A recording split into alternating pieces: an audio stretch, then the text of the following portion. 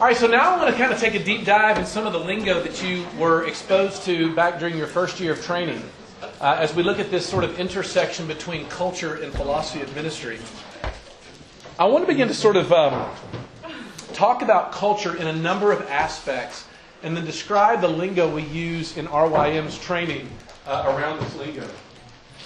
There was a wonderful book by Edgar Schein called Organizational Culture and Leadership, where he basically says culture functions in three ways, or with three things working within it. The first thing that happens in a culture is there are what we will call artifacts. I don't know whether that's too esoteric a word. An artifact is just something that gets produced. We would call artifacts the visible qualities of an organization. I forgot to turn this on. Check, 1, 2. Great, we're there. So the artifacts are the visible qualities of an organization. Okay? In other words, it's what you're making. If you're looking for a great discussion on culture, Culture Making by Andy Crouch, in my opinion, is one of the best things that has been written in this regard.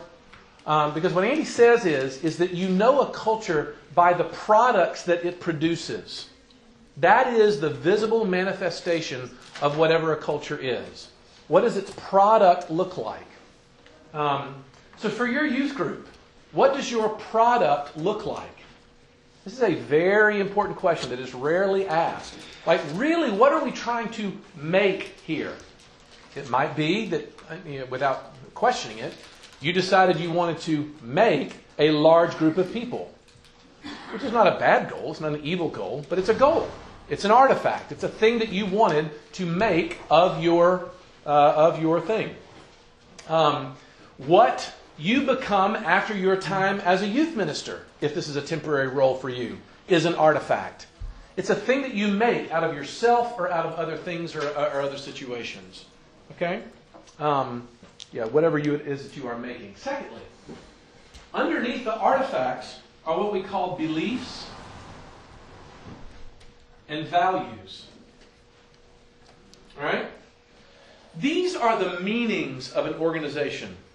Okay? Self-conscious, espoused commitments that an organization has said, this is what we're going to be like. This is who we are. And what happens to these things is almost oftentimes they devolve into cliche. But cliches are not bad. Cliches are things that actually help the organization remind itself of who it is. A company might say, the customer is always right. And that would be a sort of definition. That would be sort of a belief, a value. Reaching and equipping. All right? That is a stated belief. It's a value that this organization has set forward. Yes, it's jargon, but the idea is in any organization to begin to fill up those vocabulary with meaning. Okay? And so the beliefs and values become the meaning of the organization, if you will. Thirdly, and this is one that we've been trying to get at this morning in our first session,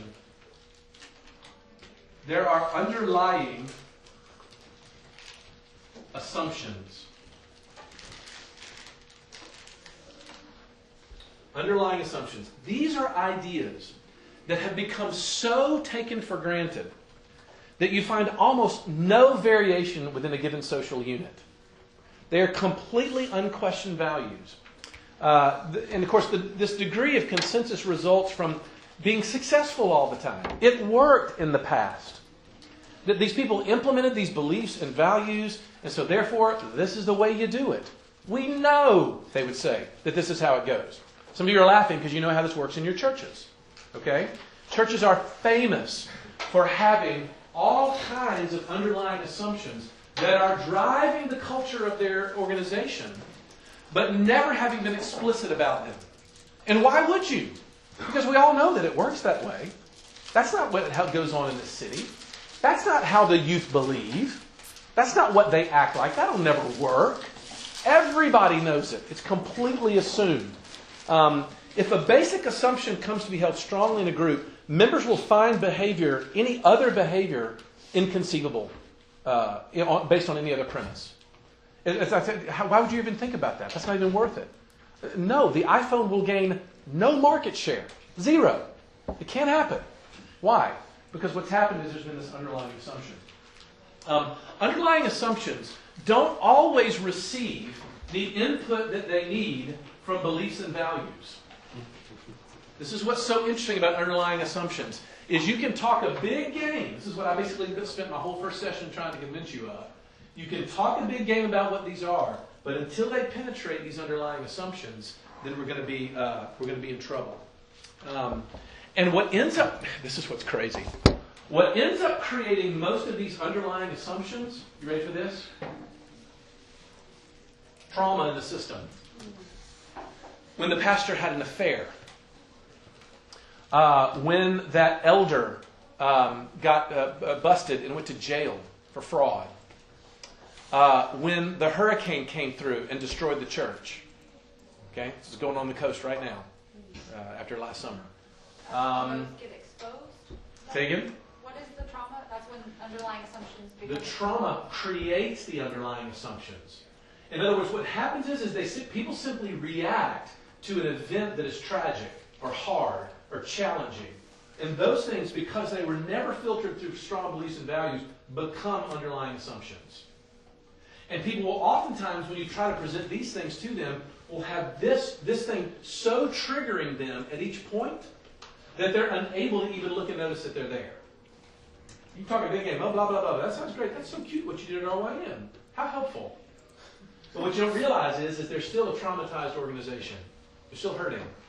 There were lots of hurt feelings when this church left the PCUSA and went to the EPC, or the PCA, or the ARP. Lots of hurt feelings left over that. It was the trauma that creates these underlying assumptions, almost always.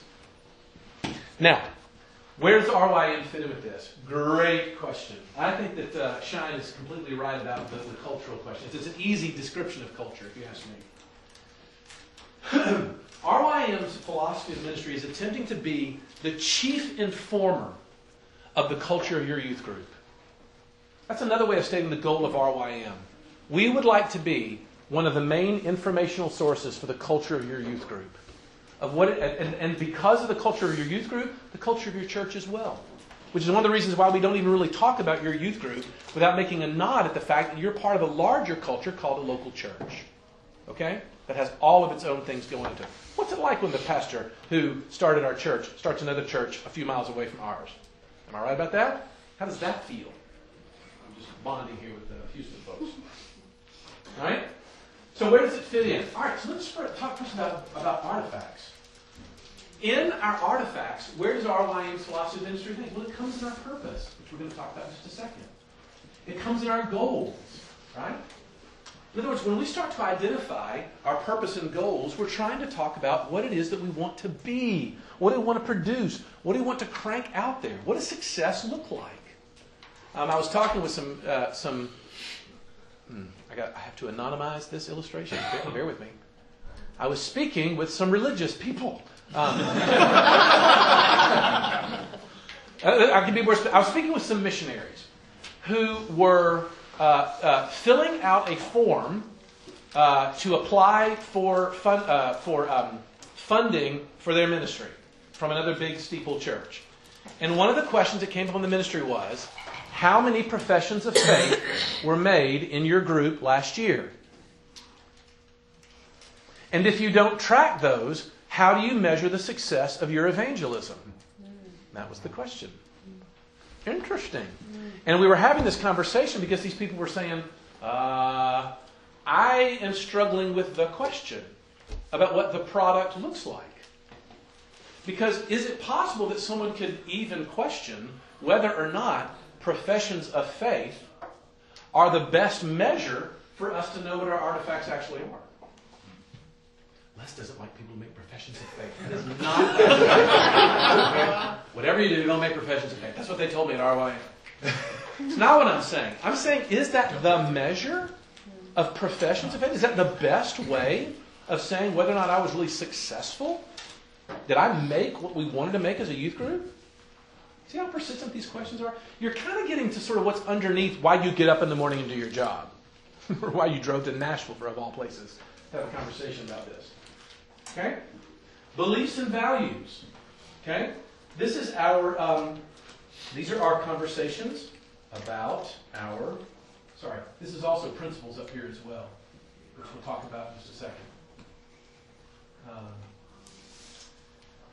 Our beliefs and values. This is our sort of approach to student problems. You know what? That's not right. Principles belong down here. Student problems. Our principles, our stated values. What are we about as an organization? What do we say are the most important things to us as a ministry? And then finally, underlying assumptions. You ready for this? I don't know. What are they? And are you equipped to diagnose your context, to listen for what those underlying assumptions are? All right, this is getting to your questioning, but we were talking about before. In other words, it's more than just doing demographic work about being like, how many students go to, ECS versus Briarcrest? What's my breakdown in my town between those two schools? Right? It's a little bit more than that. It's more than just doing basic demographic data. It's asking questions about what are the assumptions that even I'm bringing. Hey, why did you do this job? Seriously, what brought you into it? And has anybody given you the freedom, this may be the first time anybody's ever given you the freedom, has anybody given you the freedom to all of a sudden own the fact that you did this for purely selfish reasons? No one ever gave you the freedom to admit that fact. As soon as I got out of high school, the summer between high school and my freshman year in college, I was invited to be a youth leader on our church's youth retreat, our big sort of summer youth trip.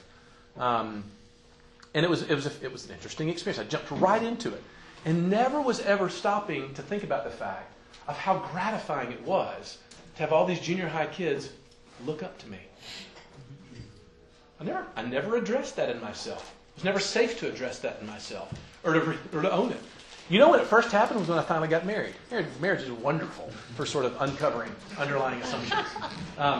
So there was my wife and I met in my first year at the University of Memphis. She was teaching math. She's a math teacher, and she's gorgeous. Go figure, okay? Whoever heard of a gorgeous math teacher? But she's drop dead attractive. Am I right? She's cute, isn't she? She's extremely cute. So Ginger and I meet, but I was single for 2 years as a campus minister before we got married. We dated and married and did the whole thing. And within like 2 months of being married, we're having fun doing the married thing, and I'm a campus minister, and it was not high maintenance at the University of Memphis because everybody worked in the afternoon. I would be on campus from about like 8:30 a.m. to maybe 1:30, and then like I was kind of done for the day. I'd go play golf. It was great. Anyway, but Ginger came in one day after a sort of particularly long day where I had like 4 one-on-one visits with students strung out, okay? And I kind of came in the day, was kind of happy, whatever, and she was kind of working on dinner or something. She was like, well, how was your one-on-ones today? And without thinking, I said, they were awesome. And again, Ginger, if you know her, is not like, she's not what is he thinking about? That is the opposite of Ginger. Like, she just doesn't want to, she doesn't want to do self-reflection really about anything. It's wonderful. It makes her great to be around. I'm kidding a little bit. I was like, did he mean that? Was he insulting her? She would say that if she was sitting right here. She's like, I don't want to think about it. So she comes and she was like, can I ask you a question? What is it that makes a good one-on-one and what makes a bad one-on-one? Like, you're so enthusiastic about it there, preacher boy. Like, what makes a good one? And you know that moment where you just kind of go, I don't know.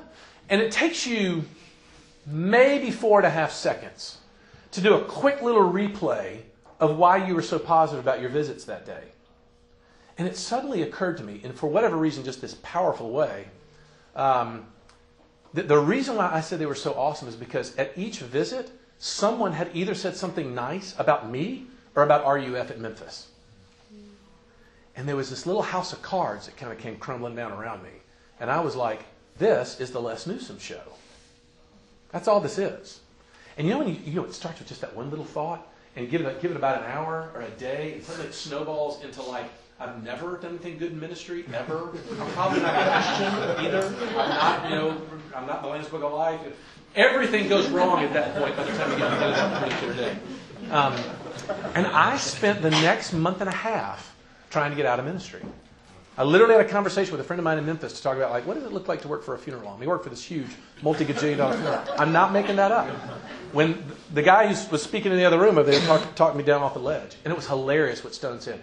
Why is John your best friend? It's this reason right here. Because I looked at him and I was like, you don't understand.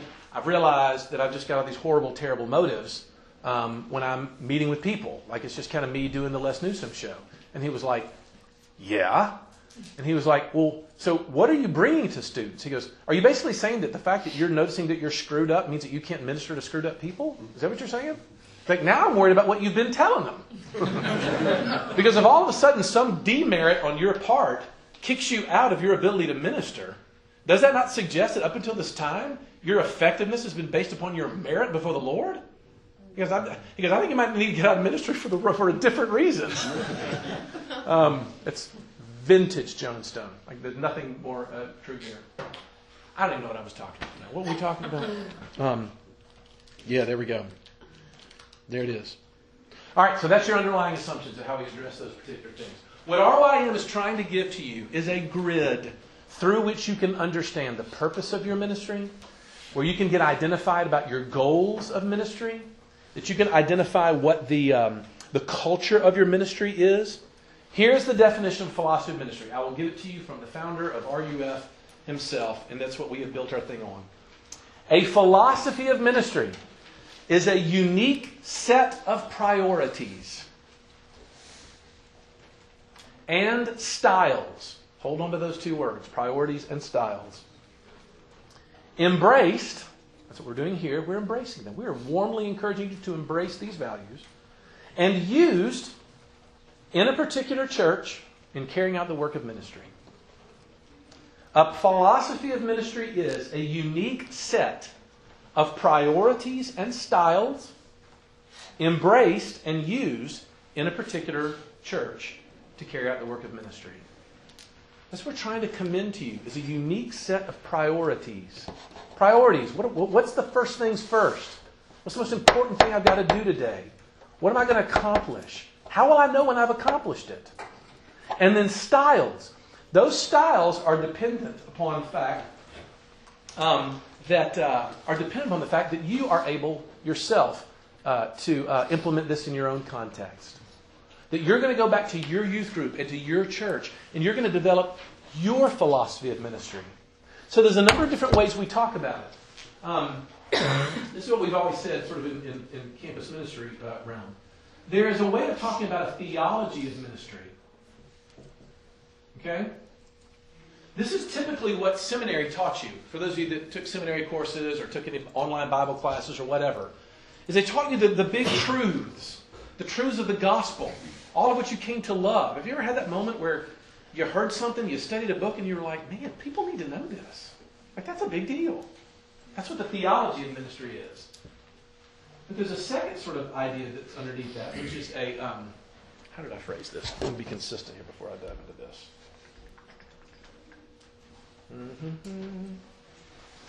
Hold on. Then there's a philosophy of ministry.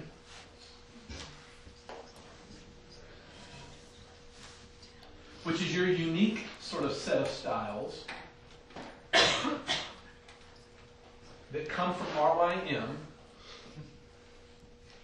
At least we're making a recommendation to you.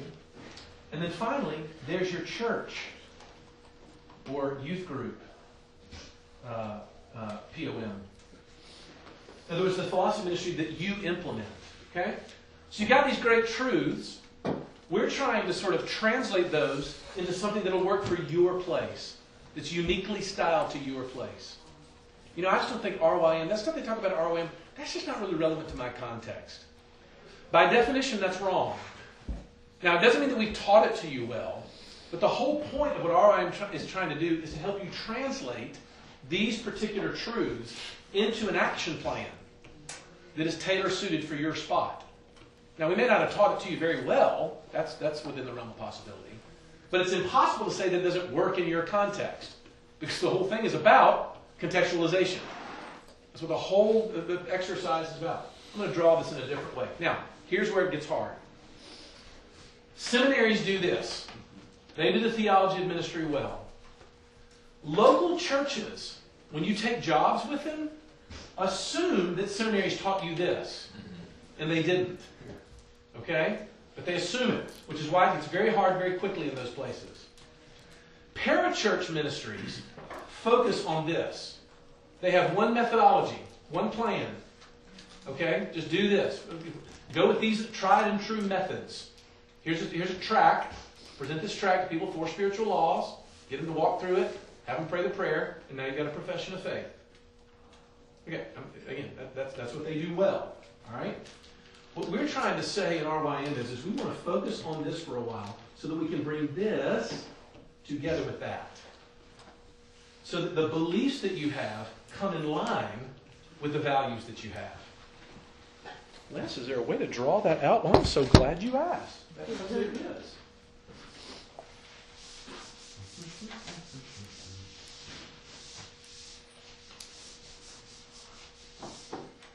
For RYM, we are trying to create some unity between 3 things. Here,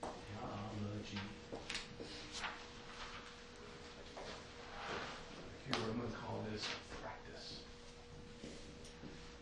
All right? First of all, there's something that we want to say. There's truth. Right? There's things that are important. People should know this. And what's interesting is RYM is actually commending to you what we think those things are. I'm going to unpack them this afternoon, but I'll tell you what they are now. They are things like, what should I start with? Let's start with Scripture. Justification.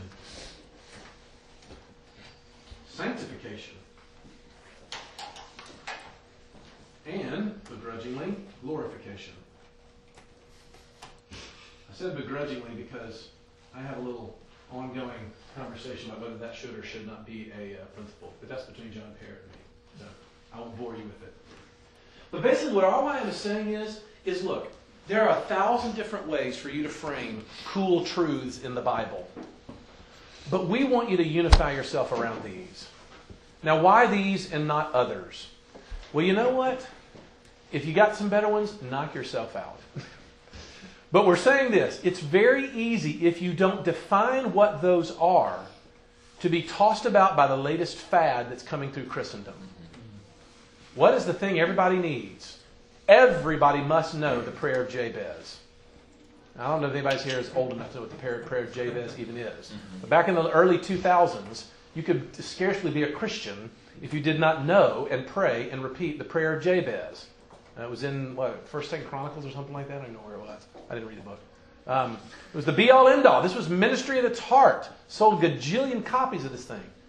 In the mid-2000s, you could not live as a Christian if you didn't understand a purpose-driven life. There was no way you could understand ministry in that regard. What's crazy about it is Rick Warren was on the right idea. He was closer than most when it came to that. But it still became the latest thing. And youth ministry is famous for this, riding whatever latest trend. Or even worse, something that you came up with the thing people must know. I got into this job because I don't want people to make the same mistakes I made. All right. That's interesting. But is that really what everybody deals with in your world? Are you sort of imposing something on them that's not really true for where they are? So we're basically saying we want to give you a recommendation. And this afternoon I'm going to make an appeal to you about why I think these are actually really good things. They are elegant. And that's why we're not telling you because it's the most biblical thing you can say. We're telling you because it's valuable.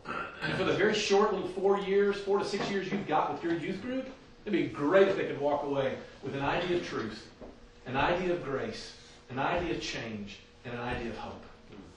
That'd be pretty dadgum good. You know? Get them ready for life on those things. Then we can have your arguments about whether or not Jesus is going to come back, in 10 years. Now, but presumably you also noticed that there's another fact, and that is someone's paying me to, do something. I got to do something. I'm going to have some actions, right? What do? What are the best practices that come with doing youth ministry? What are those practices? Well, what's interesting about that is our recommendation to that is, well, you know what? It kind of depends. And so we'll use the word very carefully that our practices are going to be flexible. They're going to be flexible. Now, mind you, when I say the word flexible, I do not mean arbitrary. Unfortunately, RYM, it can become trendy over the years to come back and be like, well, you know, I know that's what y'all do and everything, but like, you don't understand what it's like in Henderson, North Carolina. Hendersonville. I can't get the name right. In other words, if you all of a sudden think that your context is so special that any of the other things that people around you that are trying, that are actually showing some success, are irrelevant, you might have codified flexibility as arbitrariness. Okay, that's not good. What we say, though, at RYM is, though, flexibility is not arbitrary because of the way you go to minister. We don't spend so much time saying, 5 exciting programs to blow your youth group up. 7 games to make the kids come a-running. That kind of deal. Even though we try to offer those things, there's resources that we try to provide. Instead, what we say is, what we want to talk about is how you act. We want to talk about your behavior. We want to talk about your posture. We want to talk about the vibe that you put off in terms of how you interact with students. We call those our presuppositions. Presuppositions are our behaviors. Not in terms of our plans, but in terms of how we go about doing those things. And so we talk about things like Reformed theology, a Reformed view of Scripture. Now, why would that be a behavior? Well, it just means that when we sit down with our students, we're not apologetic about the fact that we are Reformed. It's like, yeah, I'm going to take a side on the sovereignty thing. Yeah, there's well-meaning Christians that disagree with them, but I'm going to take a side. And for a lot of people, immediately they're kind of like, oh, that's not smart. That's not a good idea. Because the kids today, they don't like institutions.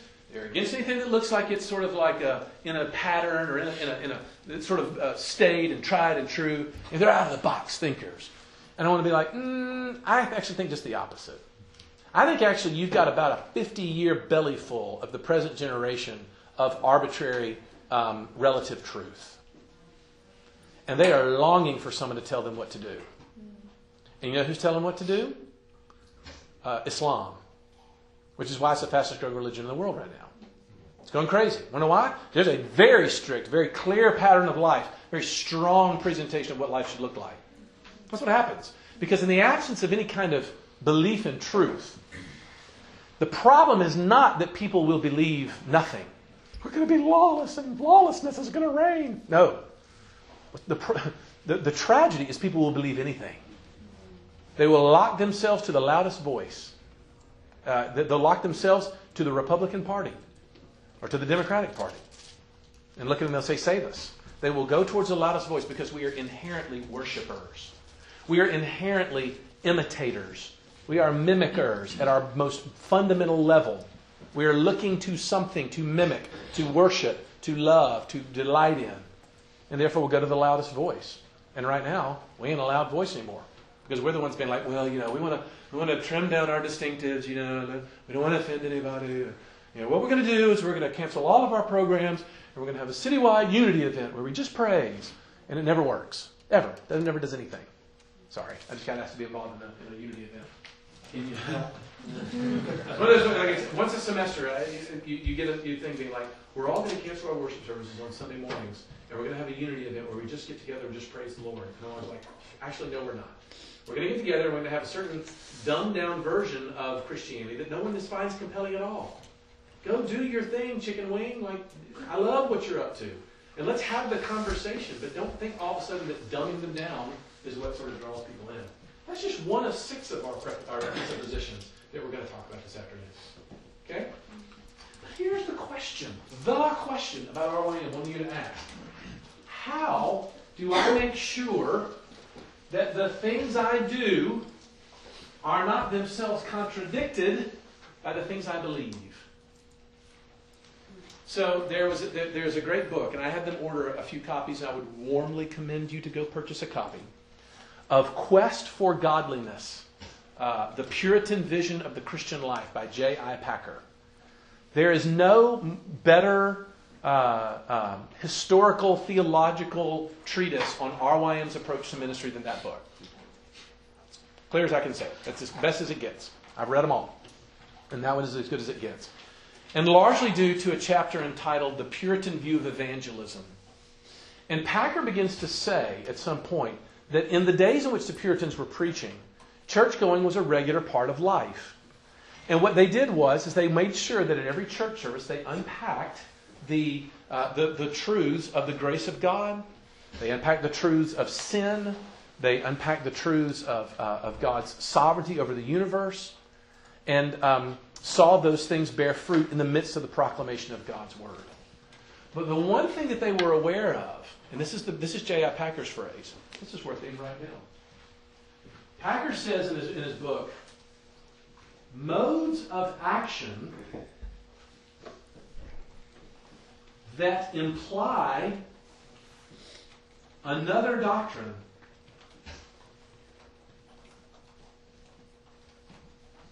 cannot be accepted. Now that's negatively stated. Okay? Modes of action. In other words, practices that tend to suggest that I believe differently than I do cannot be tolerated, cannot be accepted. Now think about that. Modes of action that imply another doctrine. Isn't this what we're talking about? We're talking with students to say, like, here's the definition of what a Christian is. Now, what does it look like to live that way? Does that sound familiar to you? It's the letters of the Apostle Paul. Every letter he does are in two halves. Part number 1, who God has made you to be. Now, part number 2, what does that mean? What does that look like? Oh, it's a definition. It's a definition, and then the behaviors that are appropriate to that definition. Aha! Did you ever think dating could be so relevant to a theological study? Modes of action that imply another doctrine cannot be accepted. That's the best one-sentence description of RYM's commendation to you that we could make. This is what we're longing to say. Are we willing to take a look at how we act? We call that activity philosophy. And the problem is, you took a philosophy class in college, and you're like, philosophy? Are we going to are you going to say Immanuel Kant at one point during the day? No. If we do, we failed. Philosophy is not like the esoterica of metaphysics. That's not what we mean. What we mean is this ability to look in a synthetic way, where we're synthesizing things. We're drawing things together into one. And what we're saying is are there ways for us to conceive of our ministry, of planning our ministry, of executing our ministry, that will make sure that the stuff we've come to really love is not betrayed by the way we act? Let me give you the most crude example of which. It may be that you decide you're going to build your ministry on a foundation of grace. I want this to be a place of grace. But what does it say when all of a sudden you begin to wear out your leadership team with activity that no high school student could possibly really bear? But they're there because they love you and they're trying to keep you on their good side. See how you can talk about grace a whole lot, but then in the way that you've patterned your ministry, you can betray that. And all we're asking you to do at RYM is to sort of bring your ministry under the scrutiny of a philosophy of ministry to see, how did we do? How did you do this year? How was 2018 for you? How will 2019 be for you? Because, Lord willing, we're going to be back here in 2020 asking the same question about this year. What criteria will you use to judge that? We would like to conceive of those things using tools that we are calling ministry dynamics.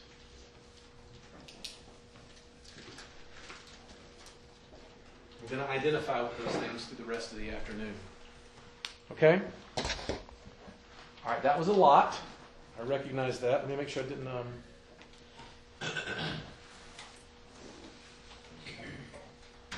Yeah. Okay, a couple quick thoughts here. Hold on.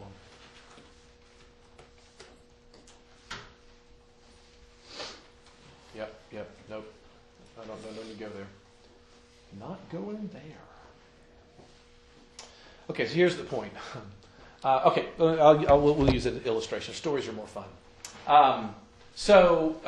This was like a great job to take. Let me tell you about the job that I took. I was a campus minister for 25 years, almost 25 years, until this summer when I became the lead pastor of Christ Presbyterian Church in Oxford, Mississippi.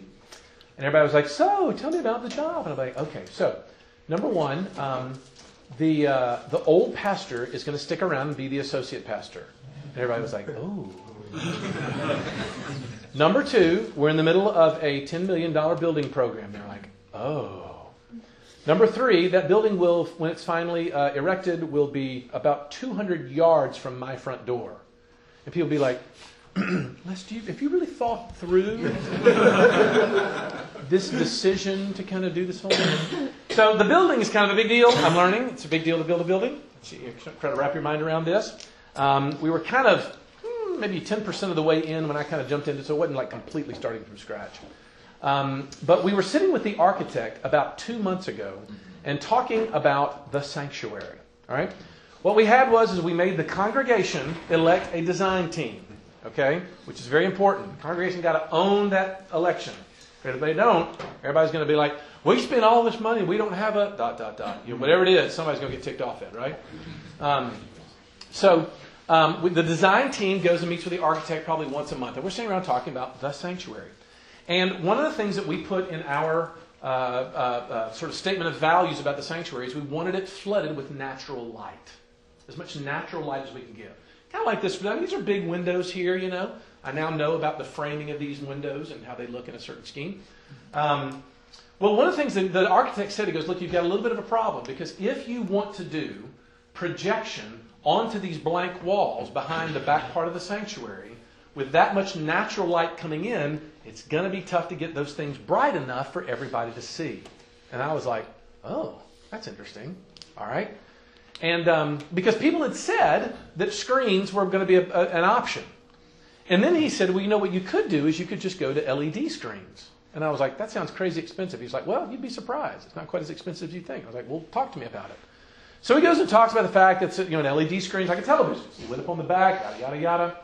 And I'm sitting there listening to him talk, and I was like, okay. And I look back at the design team, and every one of them are doing this. And I turned back and I was like, I said, I don't think we're okay with that. What? Every single one of them were kind of like, that's just not going to go over well with the congregation. I was like, why is it not going to go there with the congregation? And they were like, it's just screens. It's just screens. And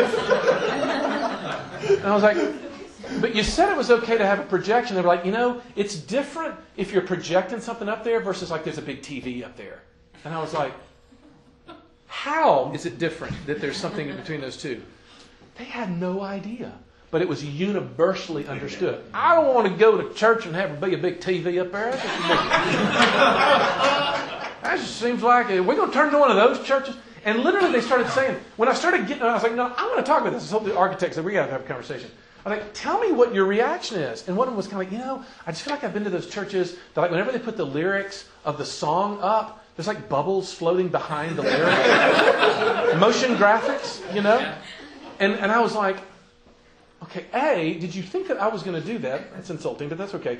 B, that's your rationale? Like, as long as there's no bubbles, you'll be okay? Like, you're okay with static graphics, but not like, if we had like a color up there, is that okay? I'm just screens. I'm like, screens? Everybody has a screen. Not only that, so last spring, you could tell I had a little bit of a problem with it. You can tell. So last spring, when they took the call to the job, was this time last year. I asked them if I could wait for my start date to be July 1st. One was to finish well with RUF, so I could finish up my campus visits and not leave them kind of high and dry. Secondly, it was so that I could visit all the other area churches in town and go to see what was going on in Oxford. I'd never been to other churches in town. We ever went to Christ Pres. So I want to see what other people are getting. Incredibly educational. Guess how many of them did not have LED screens? 0. Goose egg. Not one of them. We're the only ones that don't. And here's my whole point. It's like, tell me how you got from being completely opposed to that practice from this particular theological commitment. Where exactly would that theological commitment be? And look, this is not a commercial to put screens. I could not care less. What I was fascinated by was their revulsion. That's what was interesting. It wasn't the fact. I couldn't care less about whether we do projection screens. I could not care less. I want it to look good. But what I found is, and this is my little statement I wrote down here, there is a powerful inertia in your youth group and in your church to be non-reflective, reaction-based, personality-driven, and program-driven. That is the inertia. 4 things. Non-reflective. I don't know. Yes. Stop asking me questions. I don't know why we did it. I just did. I needed something to do and I did it. Why did you study Jude? Why did you study Jude for your small group? I don't know. Don't study Jude. It's a weird book. Reaction-based. That's the trauma thing we were talking about this morning. Churches live off of reactionism. That's the whole thing about the screens. We're not going to become like one of them Baptist churches. Do you have any idea how terribly we speak of Baptist? Do y'all know? We assume y'all say the same thing about us, but that's okay. Are we going to be like some Baptist church after this? It's going to be terrible. Personality driven. So John Newton, guy who wrote Amazing Grace, in his biography of his conversion, he has this little throwaway line where he says, I came to realize that, I've forgotten the quote. Cried John Parrott. Custom, example, and interest had blinded my eyes. Custom, that's the way we've always done it. Example, well, that's the way so-and-so does it. And interest, I just don't like that. Had blinded me. How are these things blinding you, is the question. Because the big deal about the philosophy of ministry is the biggest variable that you've got to deal with in your youth group or at your church is you. And what we want for you to have is a week where you come together and think through, okay. What do I do? What's the thing that I do? We're recommending some behaviors for you. But what do I do? And is that really in keeping with what I've come to love? Do I even know what I've come to love as a ministry? And man, once I get that, how do I keep those together? That's what a philosophy of ministry is. It took me a whole morning to tell you what philosophy of ministry was. Okay? I feel like there was one more. Program driven. Non-reflective, reaction-based, personality-driven, and program-driven. And it kills churches and pastors. It kills youth pastors big time. Big time. And I will say this, you can go to RYM and get kind of blinded by science and be like, we got it. And you're going to go back to your church and become like this master conductor, where you do this beautiful symphony of program, whatever else. But the truth is, it's really like getting on the back of a bull and just like riding that thing, just trying to stay on, for 8 seconds. It's not a gentle process for most people. Okay? All right, last illustration. We'll have time for questions and then lunch. So what is a philosophy of ministry? Philosophy of ministry is an operating system. Again, I told you we get all geeked out here. Okay, does anybody know the difference between that? Augusta, can I see your computer for a second? I know you're typing. Just for a second. I want to hold it up in front of people. How can you type that microscopic font? You can look at it in much bigger words. I don't know how to do that. At age 51, I couldn't do this. This is part because nobody can read your terrible notes. Okay, so what's interesting about this computer is there are 3 aspects to this computer that are important. Number 1, there's what's called the hardware. Okay, that's the physical stuff. That's the little synapses and whatever that's going on inside it, the transistors or transistors. It's the cathode ray tubes on the inside. I'm trying to find some ancient sort of transistor. Yeah. Semiconductors. I'm just making up words now. He's not really a geek. That's the hardware. Okay. The second thing is the software. Right now, Augusta is using Microsoft Word, which is a lovely, bloated piece of word processing program. Okay? But there's something else that's in the background, and it's called iOS. Let's see what version you're using, my darling. Huh? Mac OS. I said iOS. Stop it. You've got 6 updates. I don't know how to do it. You're as bad as my wife. All right, so she is running something called Mac OS Mojave, which is one of the latest versions, but you need to update it. Mojave. You need to update it. I'm gonna be like your husband right now. But there's an operating system. Now, what's weird about the operating system is you don't really notice it because it's the environment in which Microsoft Word is running. Does that make sense? In other words, Apple engineers sat down and decided what they would do is they would create a space that was suitable to do certain things in accordance with some very tightly held values that Apple engages in. Let's take one that's very simple. If you look in the upper left-hand corner, sorry, I got to get rid of this, of this little Mojave window, you'll notice a red dot, a yellow dot, and a green dot. Do you know what the dots do, Augusta? Maybe. You said you didn't know how it works. Here's the deal. What Mac said was, if you're going to write a program for our operating system, that's how people are going to close a window, reduce a window into the dock, or expand a window to be full screen. That's how you're going to do it. That's just the way you're going to do it. And everybody was like, yes, we listen and we obey. Right? And what would happen is someone would sit down and they would live within that operating system and they would write their own program. And then along the way, they would test that program inside the operating system to see whether it had problems in it, which we call in the computer world bugs. And you got to debug your software to make sure that things aren't working. But debugging a software is all about making your values, your thing that you're trying to accomplish with your thing, like word processing, and trying to get it to fit within this operating system. Does that make sense? Y'all realize that exists? Mm-hmm. Augusta is like a fountain of knowledge of computers right now. She didn't have any idea that her computer was that sophisticated. Are you sick or anything? Because I just touched your computer and stuff. Do you have the cold? Do you have the flu? Yeah, a little cold. Dang it. I can get you some. Wash my hands. Here you go. It's the operating system. Now we're talking. What is that? I don't even know what that is.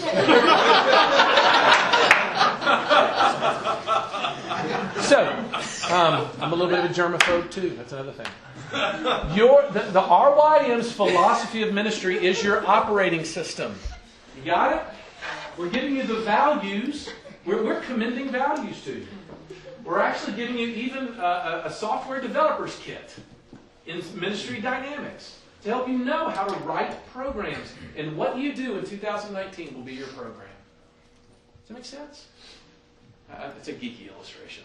All the computer people are like, that's awesome. Augusta's being like, I don't understand what you're saying. All right, any questions? I left some time for Q&A. Wonderful. About 7 or 8 minutes of Q&A. Yes? What kind of projection are you going to have? A TV or a projector? There's no way I'm going to get away with the TV. I mean, it was universal, the reaction against it. But I might, well, first of all, the screen's going to be too expensive. Like, I was right when I said that sounds expensive. We had to hire an owner's rep about 2 weeks ago to help sort of moderate the fight between, have you ever done a building project? I'm in one. Are you really? Yeah. So, the fight between the architect and the construction guy. Our construction guy is a friend of ours, and he's there to keep it in budget. The architect just wants it to be so fancy. And we thought that conflict was productive, and it was not. So we had to hire an owner's rep who is himself an architect to moderate their sort of discussion because it slowed our project down probably about 6 months. It's terrible. We should have hired him back last summer. And he came in and said it's really expensive to do LEDs. So we're probably going to go with the projection. But the reason why I brought the owner's rep in is because the acoustics to the original building were completely wrong. And we're not going to be workable. So we're redesigning the entire sanctuary even as we speak. Like my Slack team has been going crazy all over today, redoing the sanctuary. But it's going to be a little more of a cube, more acoustically sound.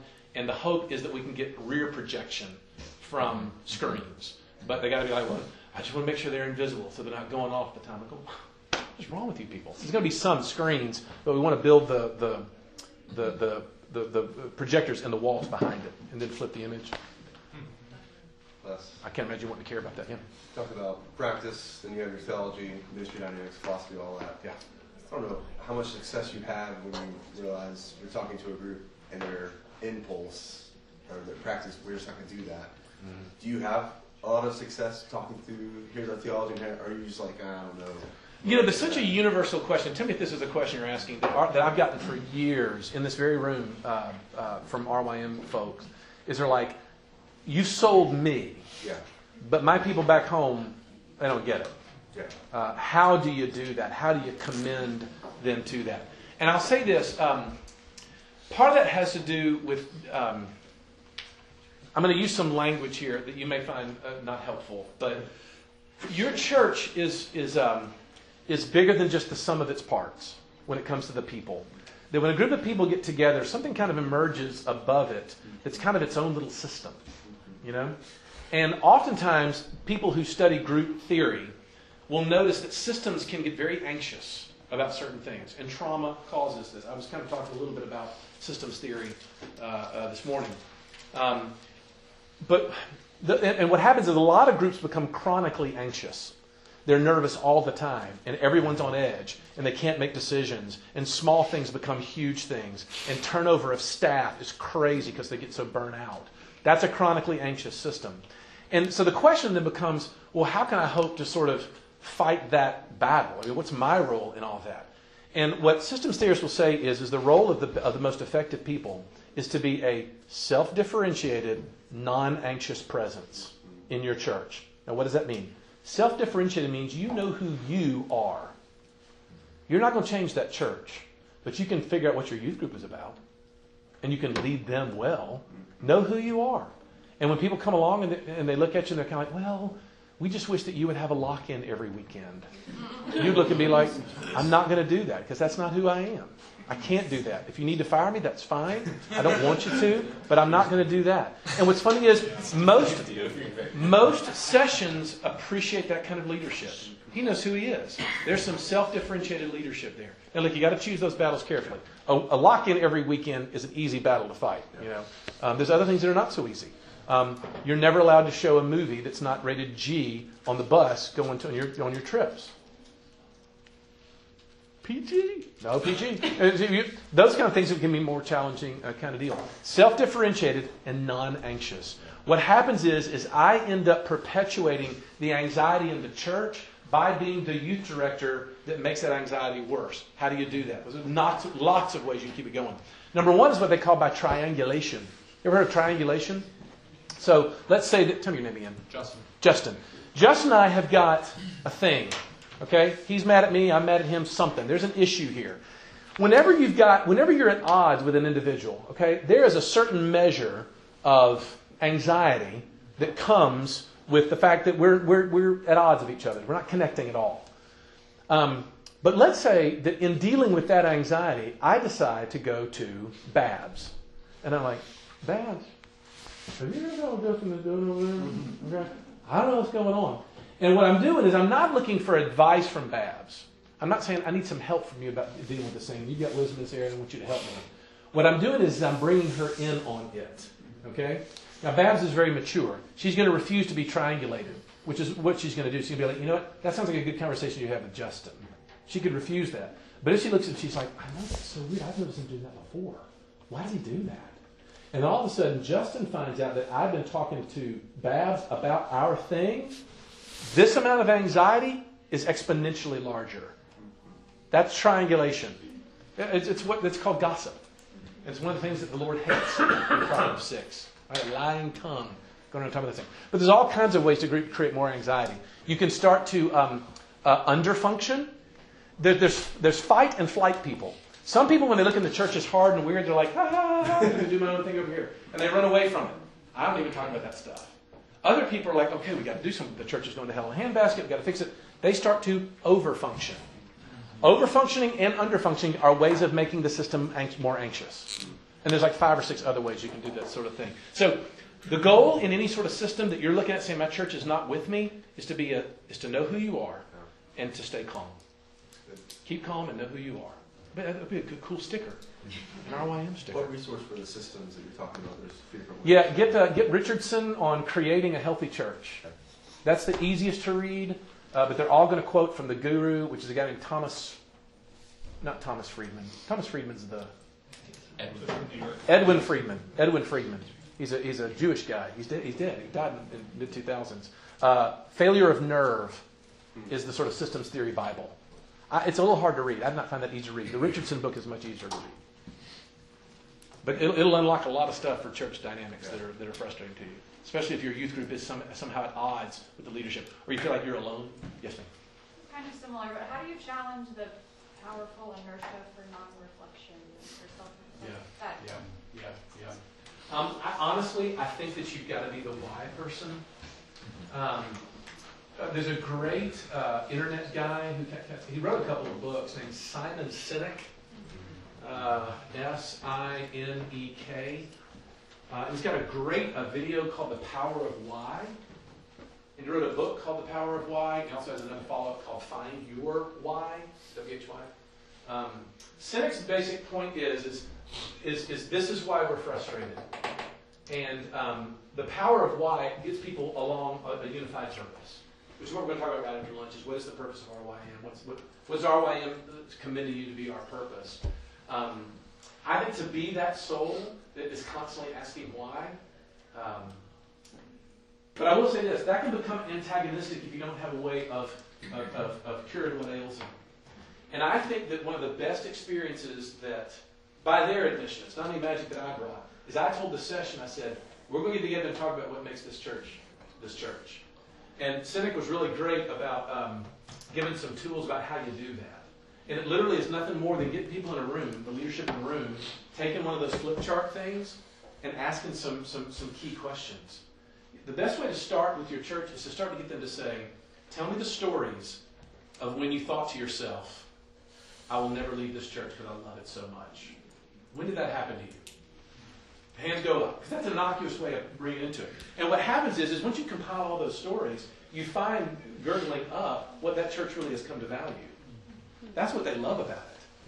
So, and Sinek has got a whole book on this called Find Your Why, where he teaches you how to have these sessions where people discover why they're there.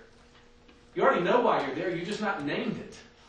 You've not sort of given it a title, because until you name it, you don't know how to sort of maintain your culture. Remember the artifacts, the beliefs and values? People have beliefs and values, they just haven't named them. Right? To just our last sentence. That's a great question. How am I doing on time? I got time for one more question. Yes, last one. Donna. Yeah, good job. It kind of goes back to the culture that we talked about in the beginning. Like we said, we're part of a church plant in a very small town of Grove, Oklahoma, that I'm sure you've never heard of. Where there's like a Southern Baptist church every 5 miles. So when we put Acts 29 in our church, it's like, that's a cult. They're making it books of the Bible. That's awesome. That's awesome. So we're is that we have 4 regular students in our youth group. When we say youth group, it's Sunday school morning. We're not big enough for Wednesday night yet. Yeah. And with our students, they're saying stuff like, well, how come we're not going to go to the big worship? How come you guys aren't going to take us to liturgy? And like my husband tells them, he doesn't tell them, but he says, I don't want them to be taught wrong. How do we speak to them and say, no, we're going to stay here and we're going to do this? Without them wanting to go with their friends. Yeah. I'll say this, you got to choose your battles. And if the odds are that far against me and literally 95% of their friends are going, I might be like, well, maybe I can go with them. I would be careful about that in other words. Like, do I really want to die on this hill for this particular program? But you know what's funny though is I found when we came to the University of Memphis in 1994, I mean, nobody had even heard of RUF. We were the 26th RUF in the entire country in 1994. Okay, we're at 165 campuses now. I mean, it's kind of a thing. People know about what RUF is. But I remember early on how many people kept wanting to get us to join together with their thing. And through some guidance, it was not this was not any sort of insight of my own, but through some guidance, people were saying, don't do it. You do your thing, and do it well enough for long enough, and make it to the point. Help people do the work of polemics. And I got to be really careful here. I'm not saying turn into a jerk, right? Where you're like, let me tell you how dumb those people are. But it's okay to be like, well, you know, actually, we kind of want to do it a little bit of a different way, and here's why. What we found in RUF was that a lot of those students were like, oh, okay. That it kind of became something kind of cool because you had an identity. That's part of that presupposition of a reform approach to Scripture. I know I just gave you both answers. You know, stay the course and maybe go with them. That's your decision that you've got to make between that. I just don't want you to be afraid to continue to pound your distinctives. You know, and just to some degree, a student's got to be convinced that it's going to be cool. You know, and that's not wrong. One thing that has helped is just taking your kids to RYM summer camps, and so then they're surrounded by, like, oh, we're not the only ones that believe this. It's just a matter of fact when we get home, and then it's. We're going to talk this afternoon about avenues of ministry, and the avenues of ministry are just the way you meet with people, and it's like one-on-ones, small groups, and large groups. Those are our avenues. We're going to talk about that this afternoon. But one of the other avenues, it's one of the forgotten avenues, are conferences. Conferences are fantastic ways of doing exactly what you described. People come and they're kind of like, oh, this is like a thing. And as soon as your students know that something is a thing, they'll commit to it. Yeah. Absolutely true.